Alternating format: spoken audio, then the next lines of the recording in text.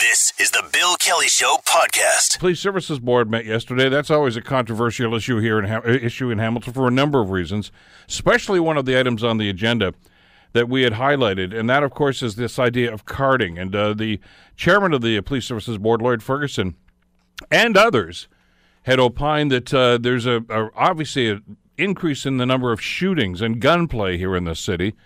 And they're wondering if it's because of the lack of number, really, of carding incidents.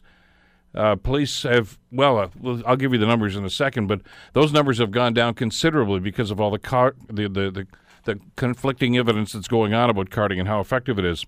Susan Claremont, award-winning crime writer for the Hamilton Spectator, joins us. She wrote about it in the Spec today, and she joins us on the Bill Kelly Show. Susan, how are you doing this morning? Good morning, Bill. This is a rather interesting issue, somebody trying to connect the dots here. And the story we got from police, and as you watched this yesterday, I thought was rather a bland answer. In other words, we don't have enough information yet. We're trying to get some information. There's a lot of concerned people in this community about these two statistics and wondering if there is a correlation. True, but to be fair to Hamilton Police Service, I think they are working with very few numbers, very few hard statistics.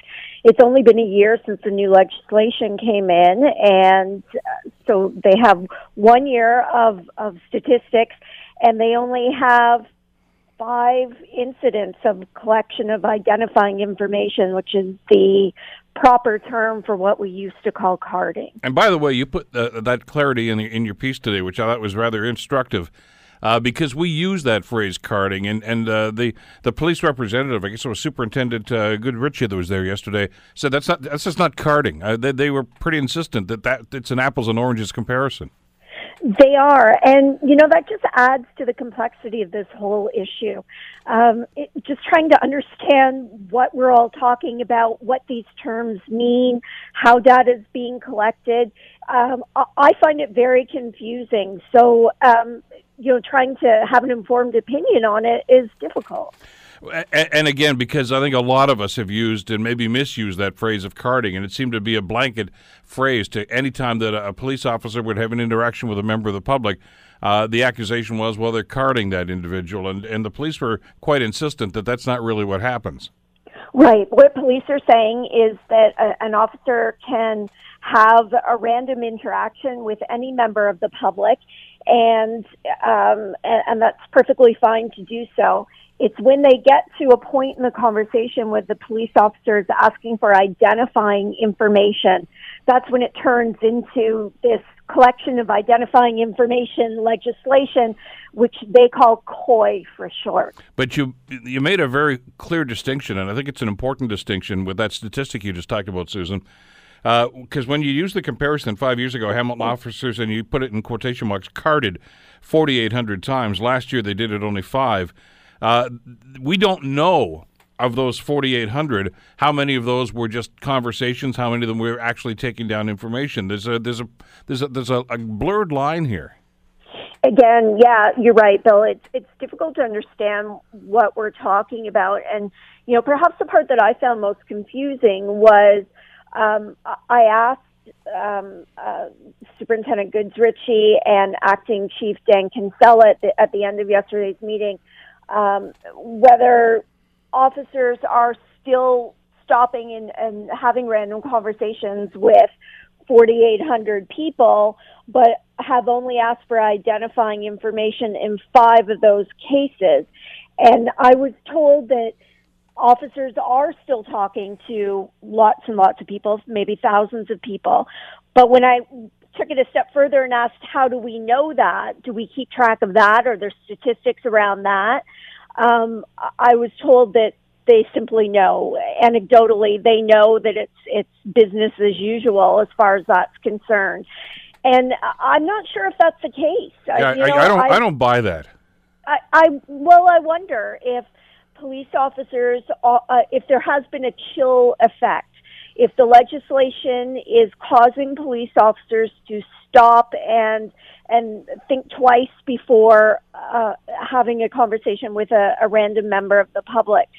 I don't know that they are or they aren't, but I wonder about that, and there doesn't seem to be any way of tracking whether that's been affected or not. Well, I'm trying to connect this with a story that was out earlier this week, and it was out of a University of New Brunswick study, so it was on a national basis.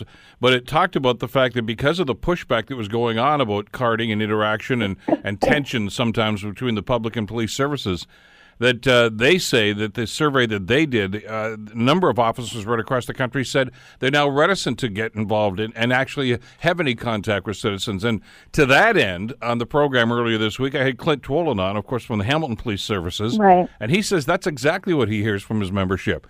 Is that they're thinking, and they're thinking, you know what? If I say the wrong thing, I'm going to be accused of something, and he says, and he was quite clear. He says, don't get wrong. We're not turning our backs on potential crime scenes, but they're very, very nervous. He's telling me that if there's going to be a pushback on this, and we've seen examples of that right now. Right, and anecdotally, I'm hearing the same thing from some frontline officers. I mean, given the choice between driving on or stopping, engaging, doing paperwork, risking, I hear things about risking being caught on video, winding up on YouTube, all those things that some police officers are choosing the easier route, which is to carry on and not stop. So I don't know what's really happening, but I was disappointed to learn that there's no way of evaluating that piece of this. Police file reports at the end of a shift, though, Susan, and do they include that information that I talked to 45 people in my shift or 10 people or whatever it was? From what Acting Chief Kinsella was saying, they don't really track that. They don't even catalog that. So how would they have any idea of ever gathering information about that? Exactly. I'm sure lots of officers talk to lots of people every day. How that's tracked, I'm not sure, but I doubt that every interaction with the public winds up in a report somewhere. So maybe police are talking to the public as often as they were 5 years ago before the COI legislation came in, but maybe they're not. And it would be nice. I mean, one of the things I've written about several times in the past about the legislation, or carding as we called it in the past, is that there are very few empirical studies that have been done on this. I mean, you mentioned one today, and perhaps we're going to see some more going forward, but there is a serious lack of academic studies by criminologists, by statisticians, about the correlation between carding or COI legislation and crime in our communities. And that's sort of where Lloyd Ferguson was taking this at the meeting yesterday. He was asking the question, can the rise in gun incidents in Hamilton, the rise of shootings in Hamilton over the last couple of years, be in any way connected to COI legislation? And the answer is we simply don't know. But there is a rise in gunplay here. I mean, that's a fact. I mean, the numbers are there, right? Well, that's true. I mean, I think the last time I was on your show talking to you, we were talking about the shooting incident, the bizarre shooting incident in Ancaster a week or so ago, in which OPP and somebody were engaged in a situation where shots were fired. We still, to this day, don't know who fired the shots, whether it was bad guys, whether it was OPP officers. But, we've already had 3 shooting incidents in Hamilton already this year. And, there was a time when that would be for an entire year, three counts of shots fired. So there is something going on, and that might be a very complex issue too. It might be a combination of things. It might be COI legislation. I mean, it might be, you just look south of the border. I mean, you look to Florida, you look at the number of guns that are in the country right beside us. Maybe that has something to do with why we're seeing more guns and more shots being fired in Hamilton. And the statements we got from police, as you reported in your piece today, Susan, are really variations on the same theme of what they've been saying for the last 2 or 3 years, that a lot of these are drug-related incidents, that they could be gang-related, which is cold comfort to you and me as members of the public, because you can be in the wrong place at the wrong time, and who knows what could happen in situations. And when they start firing guns like that, to go back to your Ancaster example, we don't know who shot where. You don't know where the guns were aimed. You don't know where the bullets ended up. We had that incident a couple of years ago downtown at Main and Victoria on a Sunday morning where there was gunplay right in the middle of the street. You don't know what's happening. So there is a concern by the public, and I think a legitimate concern. Absolutely. And to that point, Acting Chief Kinsella did acknowledge that. He said that the vast majority of gun incidents are targeted, but that's not going to help you if you're in the way of a stray bullet.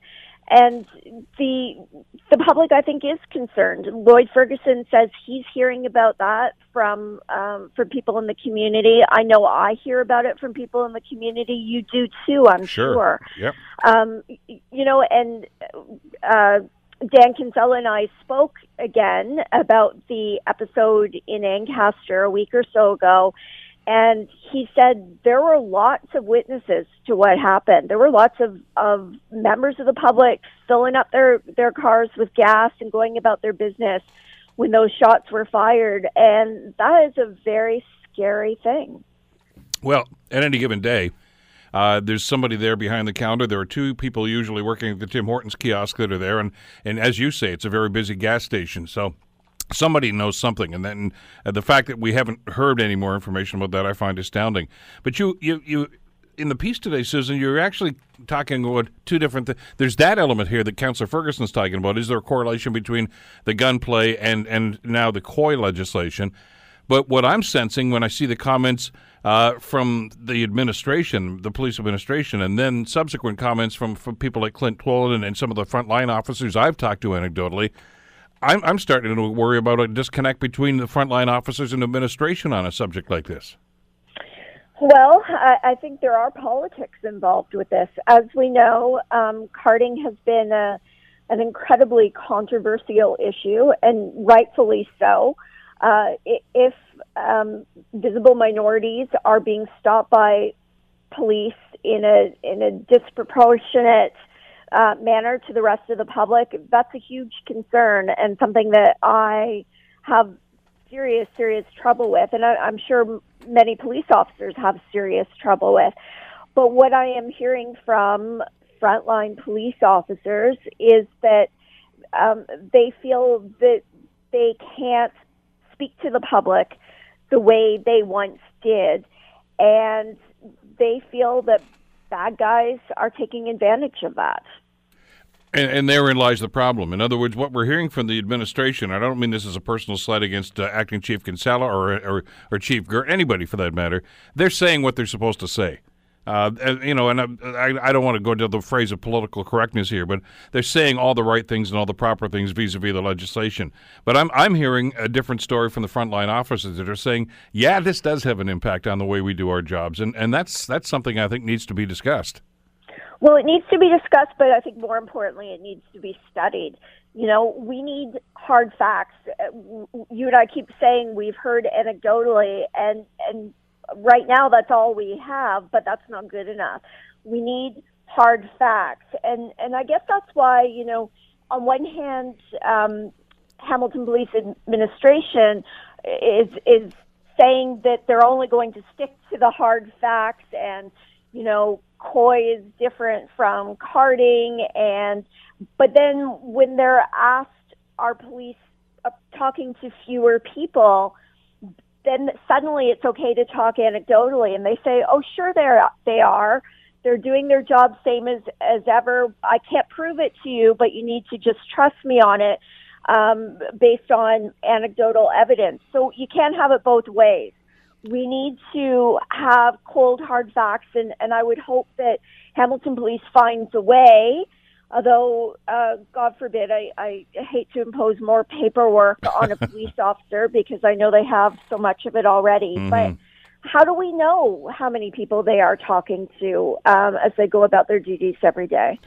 Well, exactly. And I would have been a little more reassured by this if they had said, we don't have enough data yet. We need more time.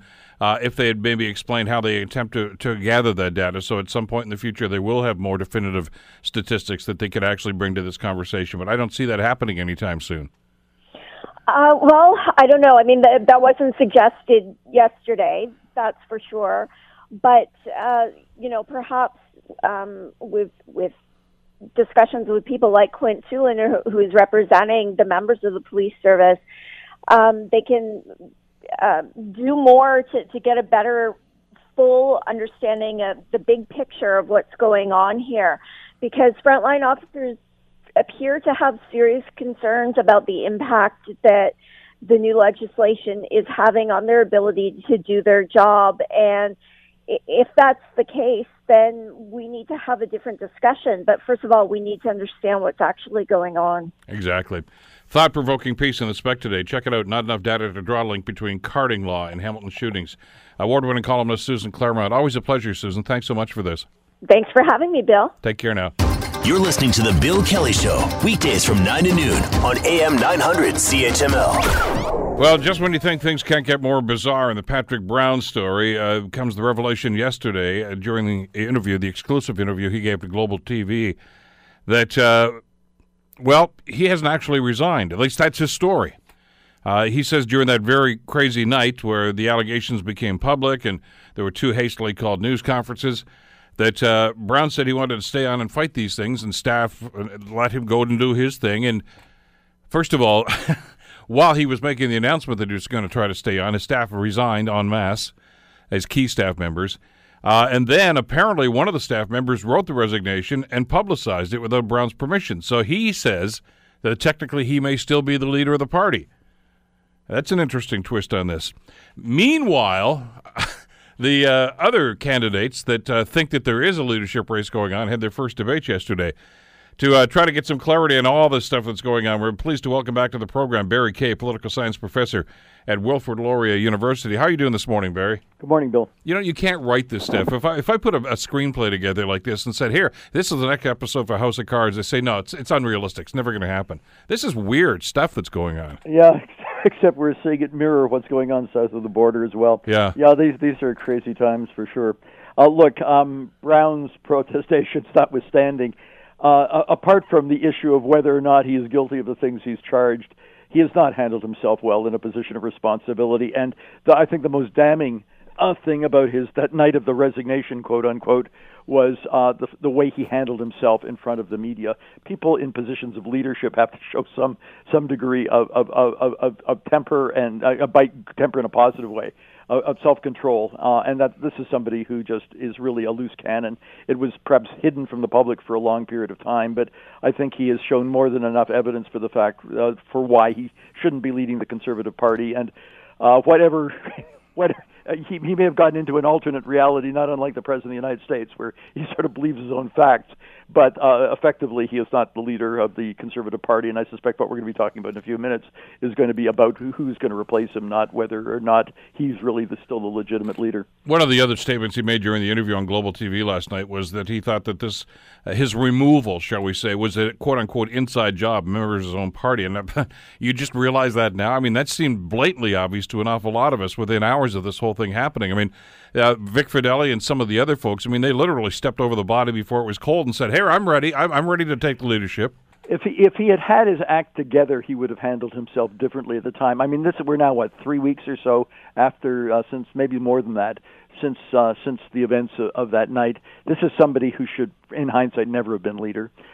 He was able to use the rules about organizing and signing up members sufficiently to win the nomination. But that's even under question now.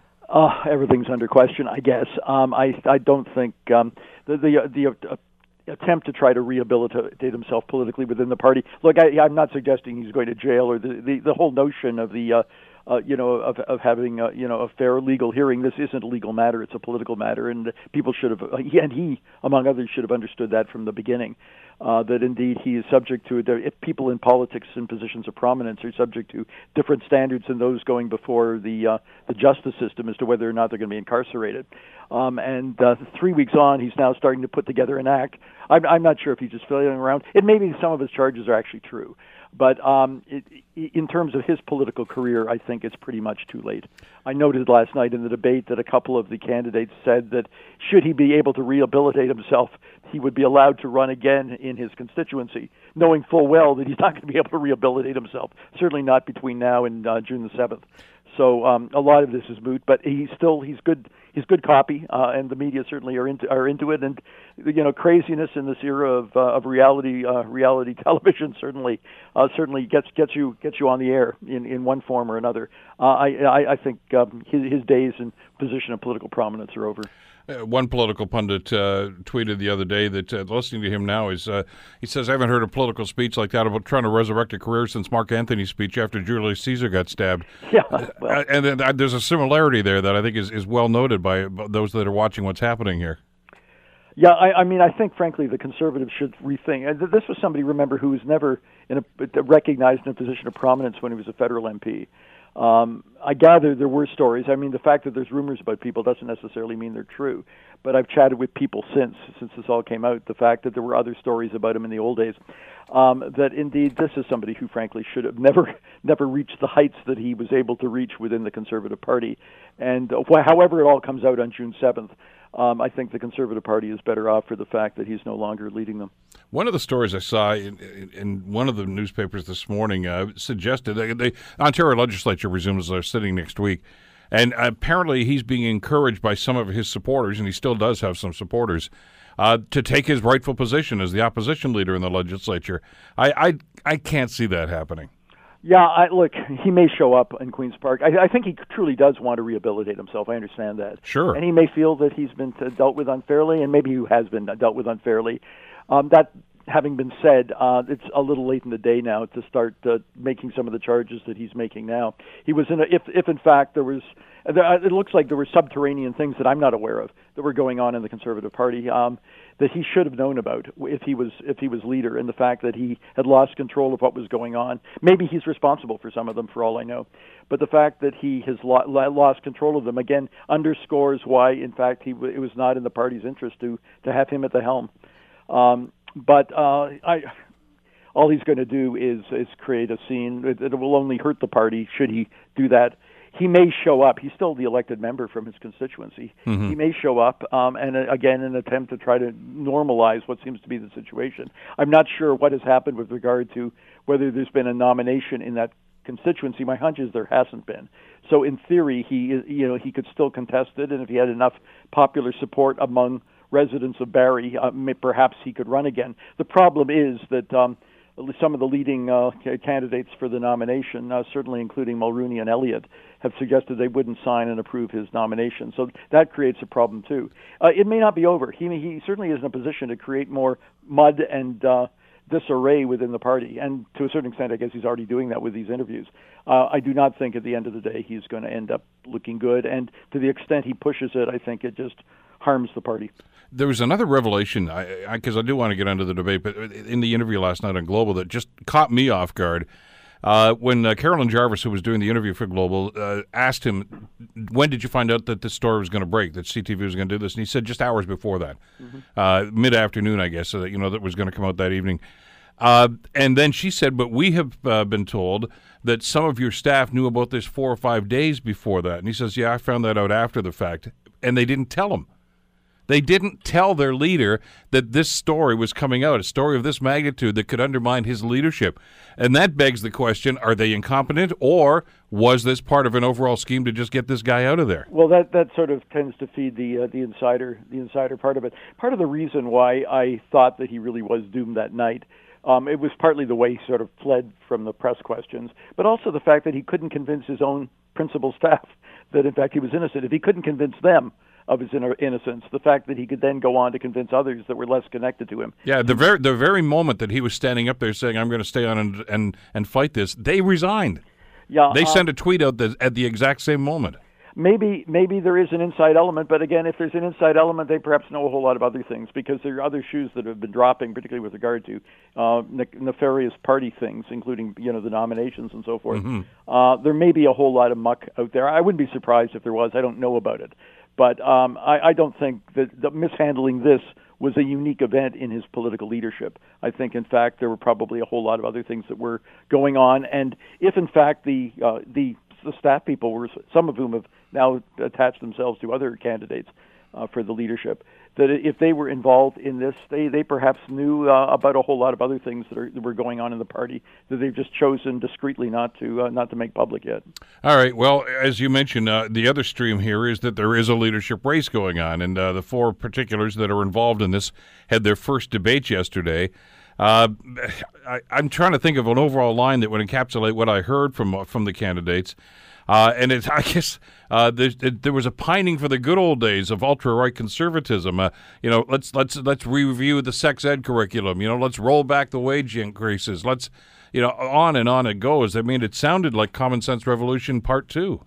Yeah, there was a rightward drift more than I was expecting. They were pretty careful not to really directly attack each other, and I think that was good from their point of view. Yeah. On the other hand, Tanya Allen, Granick Allen, I guess is the name she uses, has introduced something else.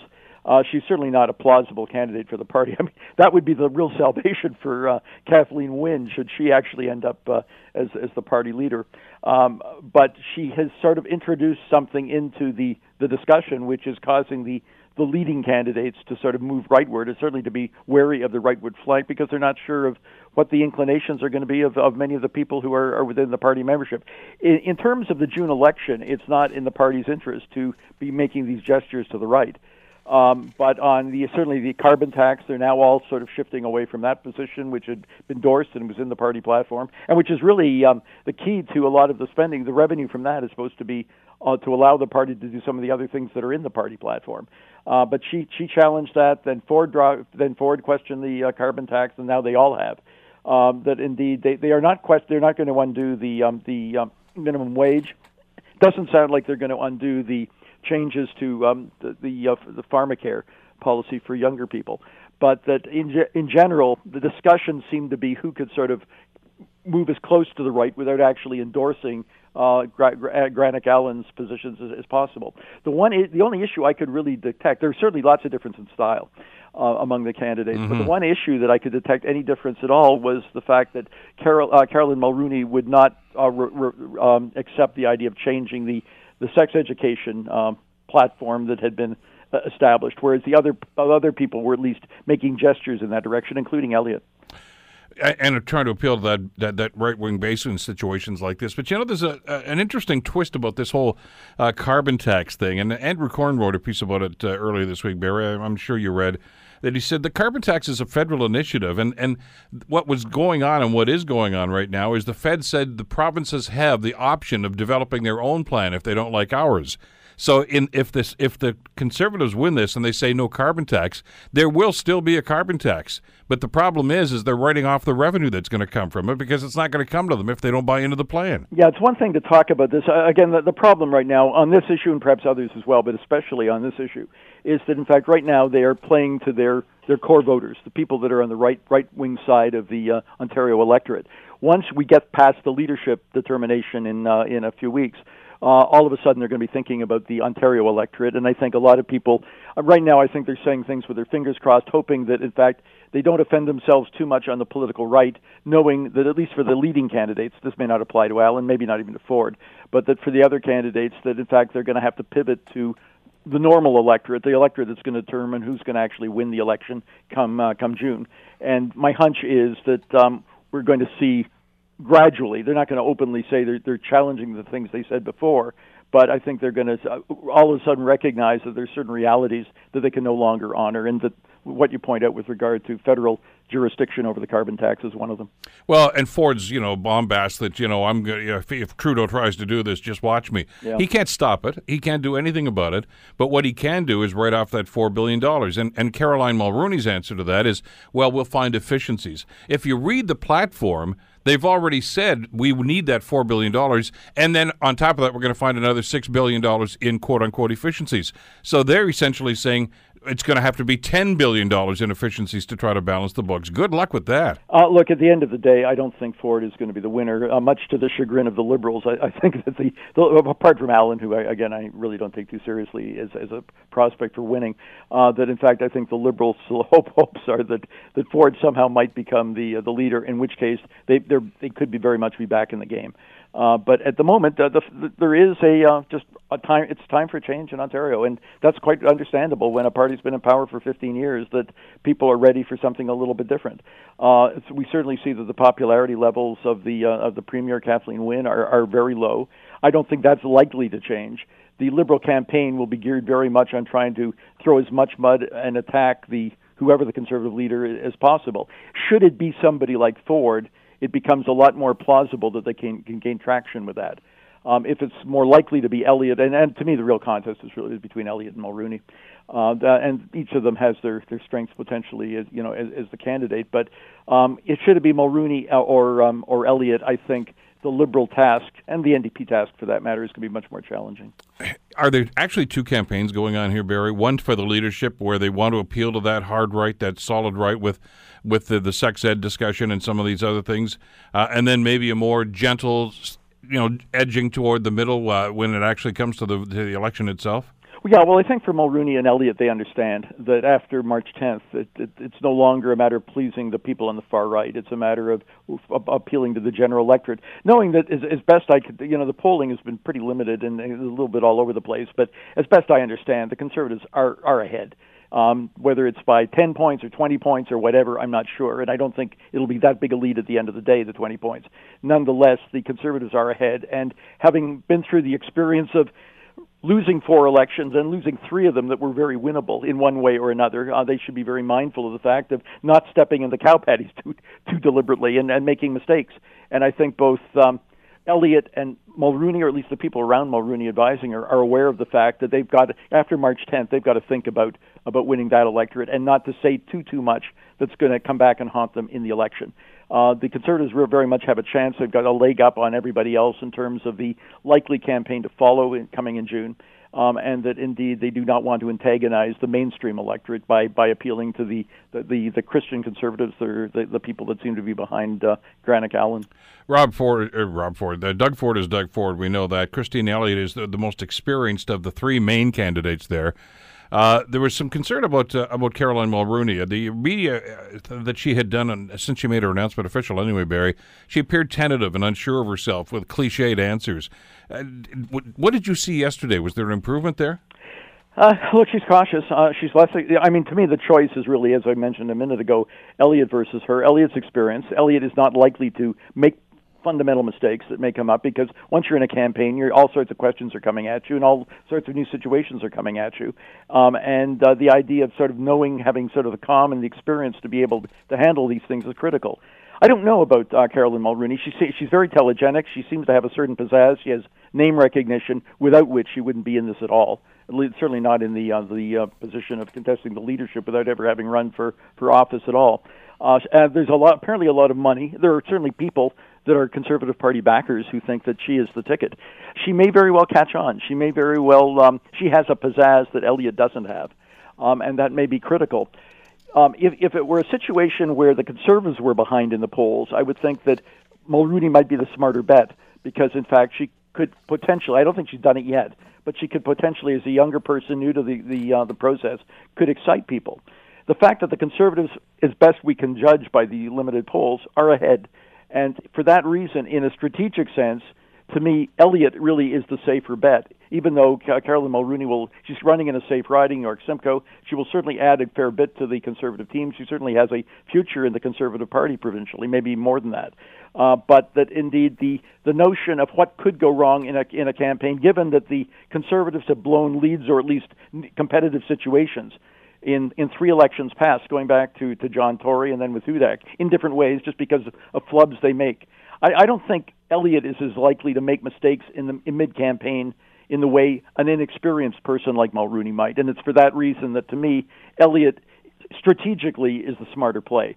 Again, if the Conservatives were behind, it may be that Mulrooney can sort of catch fire in a way that is yet to be determined, but we've seen it with Justin Trudeau. Hell, we saw it with his father 50 years ago. There are times where a new politician with a different style, she certainly has the potential for a more exciting style than Elliott does.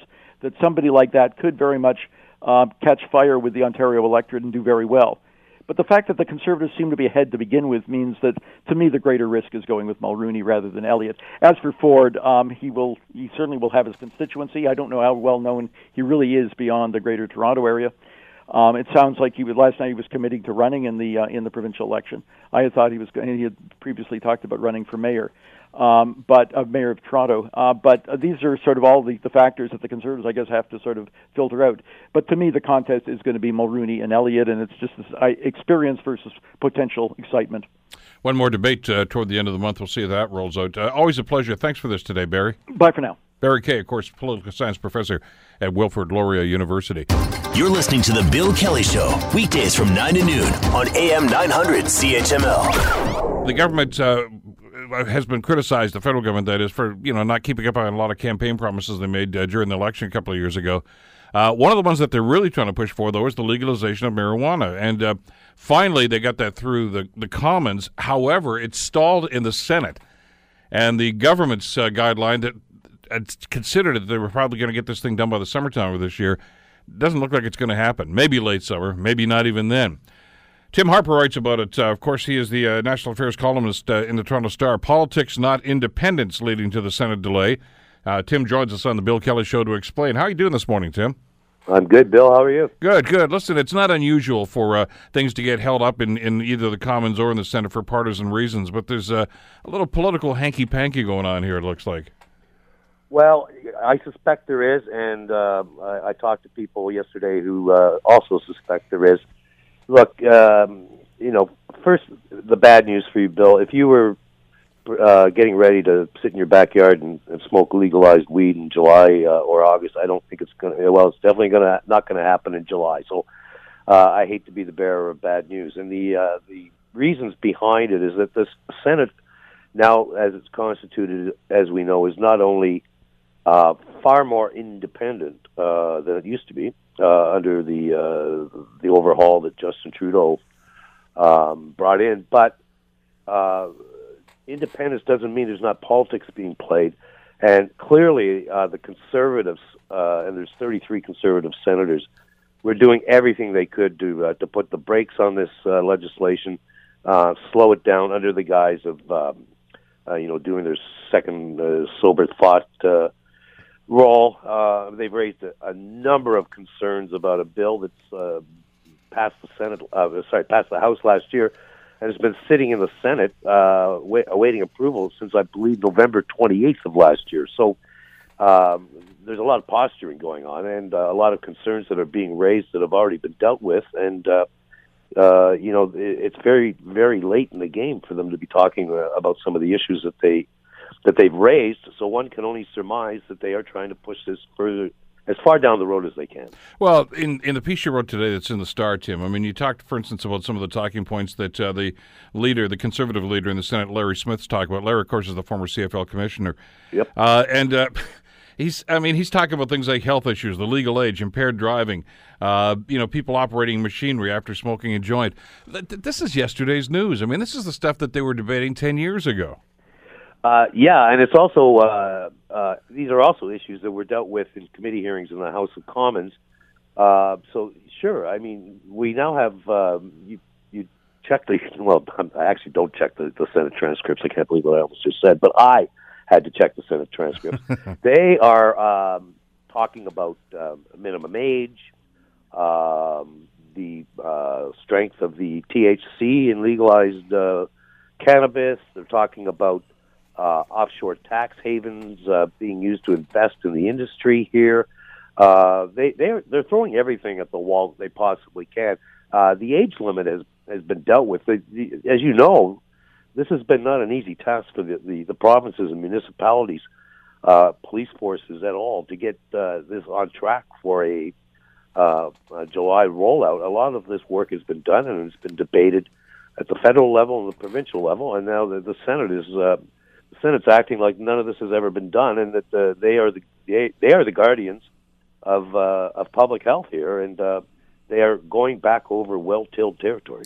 Not that this would ever happen in federal politics, that the people might just play the partisan card here, but you make an interesting distinction, and I think it's one that we needed to be reminded of.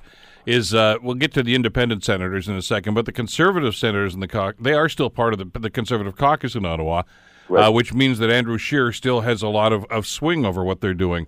And there's a suggestion, and you talk about it in your piece today, that what Scheer is trying to do here is rag the puck here so that the implementation of this thing may drag out towards the next federal election campaign.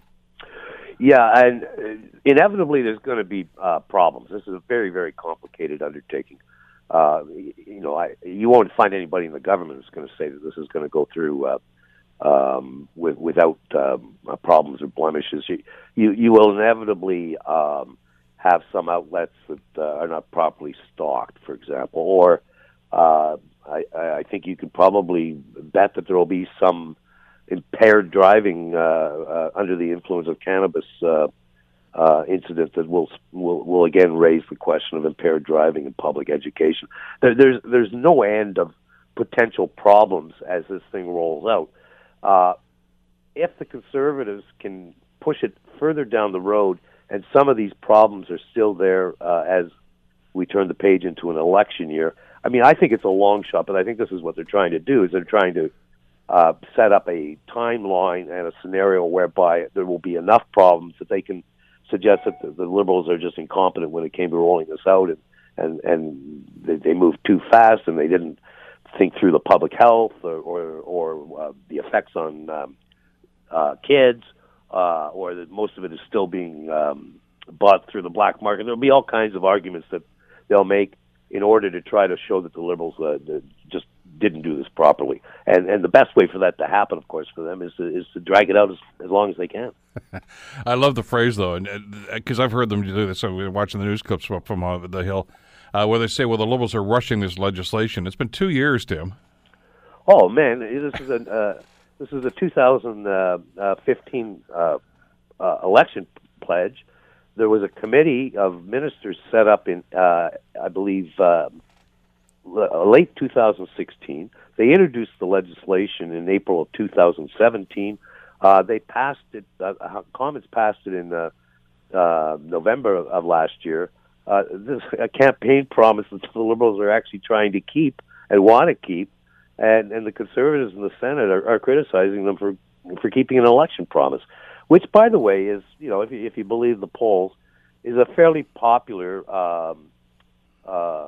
initiative, particularly among a younger cohort that the Conservatives desperately need to bring into their tent. It looks to me, and this is an opinion, but it looks to me that when they're talking about protecting your children and your families against this scourge, they're playing to a base that would vote for them anyways. I don't see how this in any way, shape, or form extends their base or brings new voters into Andrew Scheer's party, or has younger people, millennials, looking at the Conservatives as a possibility. So they appear to be just merely playing to their base by dragging this out and raising these concerns. But isn't that part of the conundrum that Andrew Scheer's facing? And you talked about this ever since he assumed the leadership last summer now, Tim, is that he's torn now. Do I stay to that base that probably got me the leadership, or do I try to, broaden the tent? And he seems very reticent to try to do the latter. I guess because he's fearful of the pushback he's going to get. Well, yeah, but he had options here. I started this column yesterday on a different tack. Their parliamentary strategy is a bit of a head scratcher. Andrew Scheer, they went after ethics on Bill Morneau and the Prime Minister on the Aga Khan trip. By the way, both legitimate issues, but they just never stopped. Day after day after day in the House, there were the same questions met by the same Teflon message track across the aisle, and they effectively got themselves out of the news cycle because there was nothing new. The same questions were being deflected with the same answers, and They just did it day after day after day. Then, lo and behold, they pivoted this week.